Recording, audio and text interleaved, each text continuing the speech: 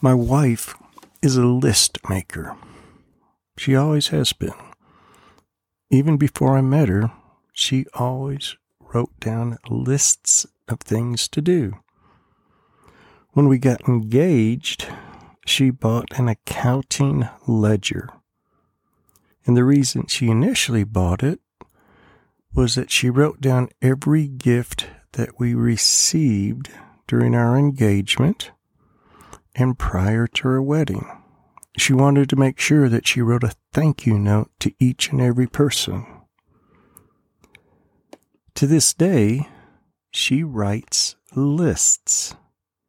She always has a list of the things that she's going to do during the day and during the week. She also writes lists for me. So when I come home or when I wake up in the morning, there's a list on the counter of things that need to be done.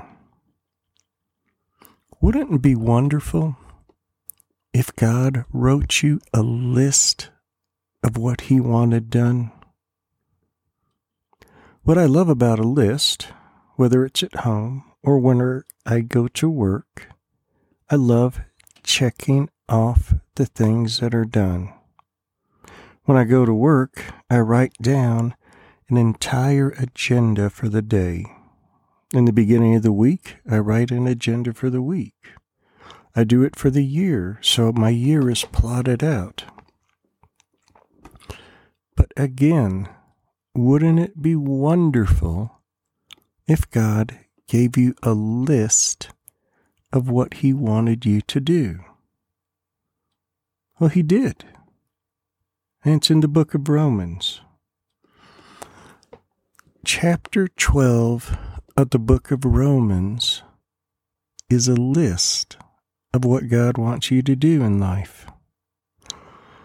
But at the beginning of the list, God tells you what to do with your heart and soul first.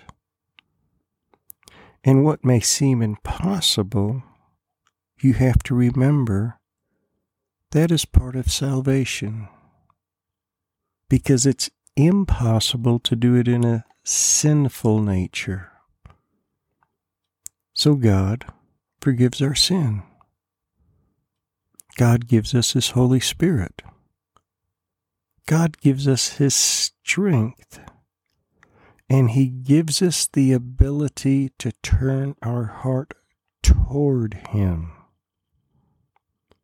Without Jesus Christ, we couldn't do that. But with the power of His resurrection and the forgiveness of our sin, we can turn our heart towards God and be obedient. Listen to what Romans chapter 12 says. It's a complete list of what God wants you to do. Therefore, I urge you, brethren, by the mercies of God, to present your bodies a living and holy sacrifice, acceptable to God, which is your spiritual service of worship.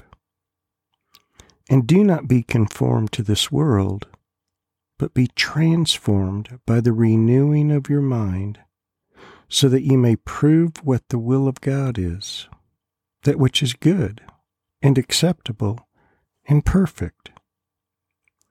For through the grace given to me, I say to everyone among you not to think more highly of himself than he ought to think, but think so as to have sound judgment, as God has allotted to each a measure of faith.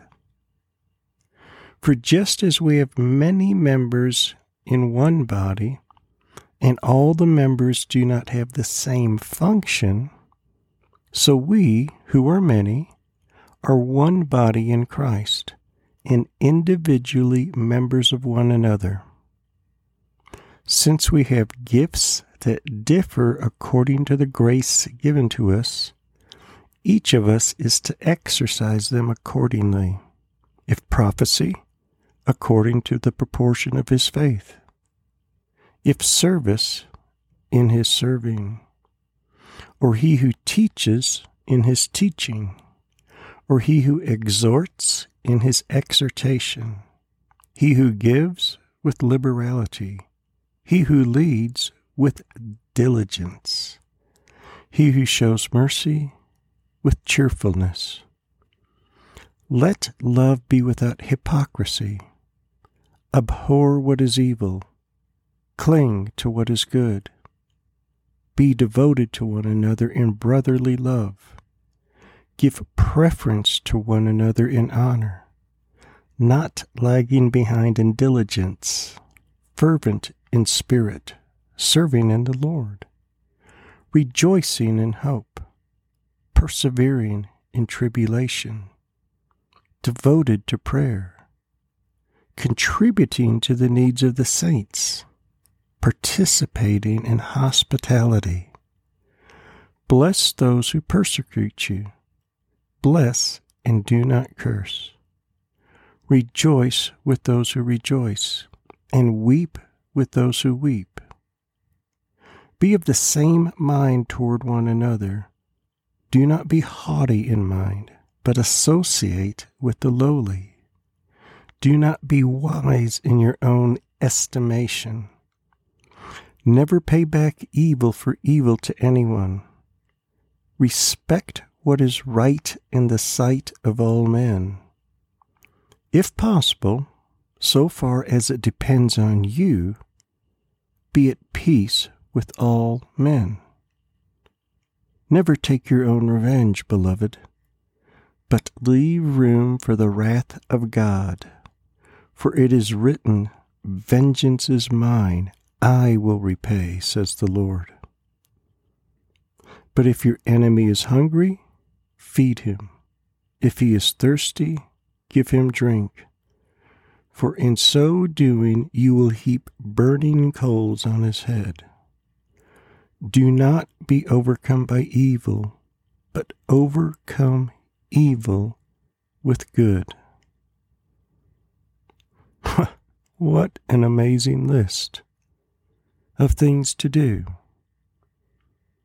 I want you to take out your Bible today and read Romans chapter 12. I have it highlighted in different places. As you accomplish the things on this list, your to-do list from God, they're not things that you necessarily check off and they are done, but they are things that you do for a lifetime. Every day you are to rejoice in the Lord. Every day you are to bless those who persecute you. Every day you are to be diligent and fervent in the Spirit. Every day you are to exhort people. Every day you are to present yourselves a living sacrifice. God gave you a to-do list, but He also, first and foremost, gave you Jesus Christ. Because all these things on the list you can't do in your own power. It's only because you're forgiven. And it's only because Jesus Christ took your sin upon Himself, suffered, died, and was resurrected. He gives you the Comforter, the Holy Spirit, the mind of Christ, the power of God to follow His righteousness and holiness.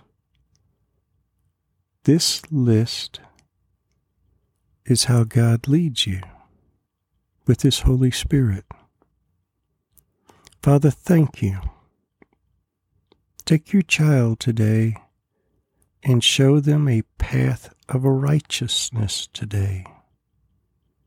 Let them understand the depth of your calling upon their life, not only for today, but for all of their life. Father, guide them, strengthen them, lift them up, and let them walk in glory today. Father, let them, by your mercies, present their bodies a living and holy sacrifice acceptable to you, and let them understand their spiritual service of worship today. Amen.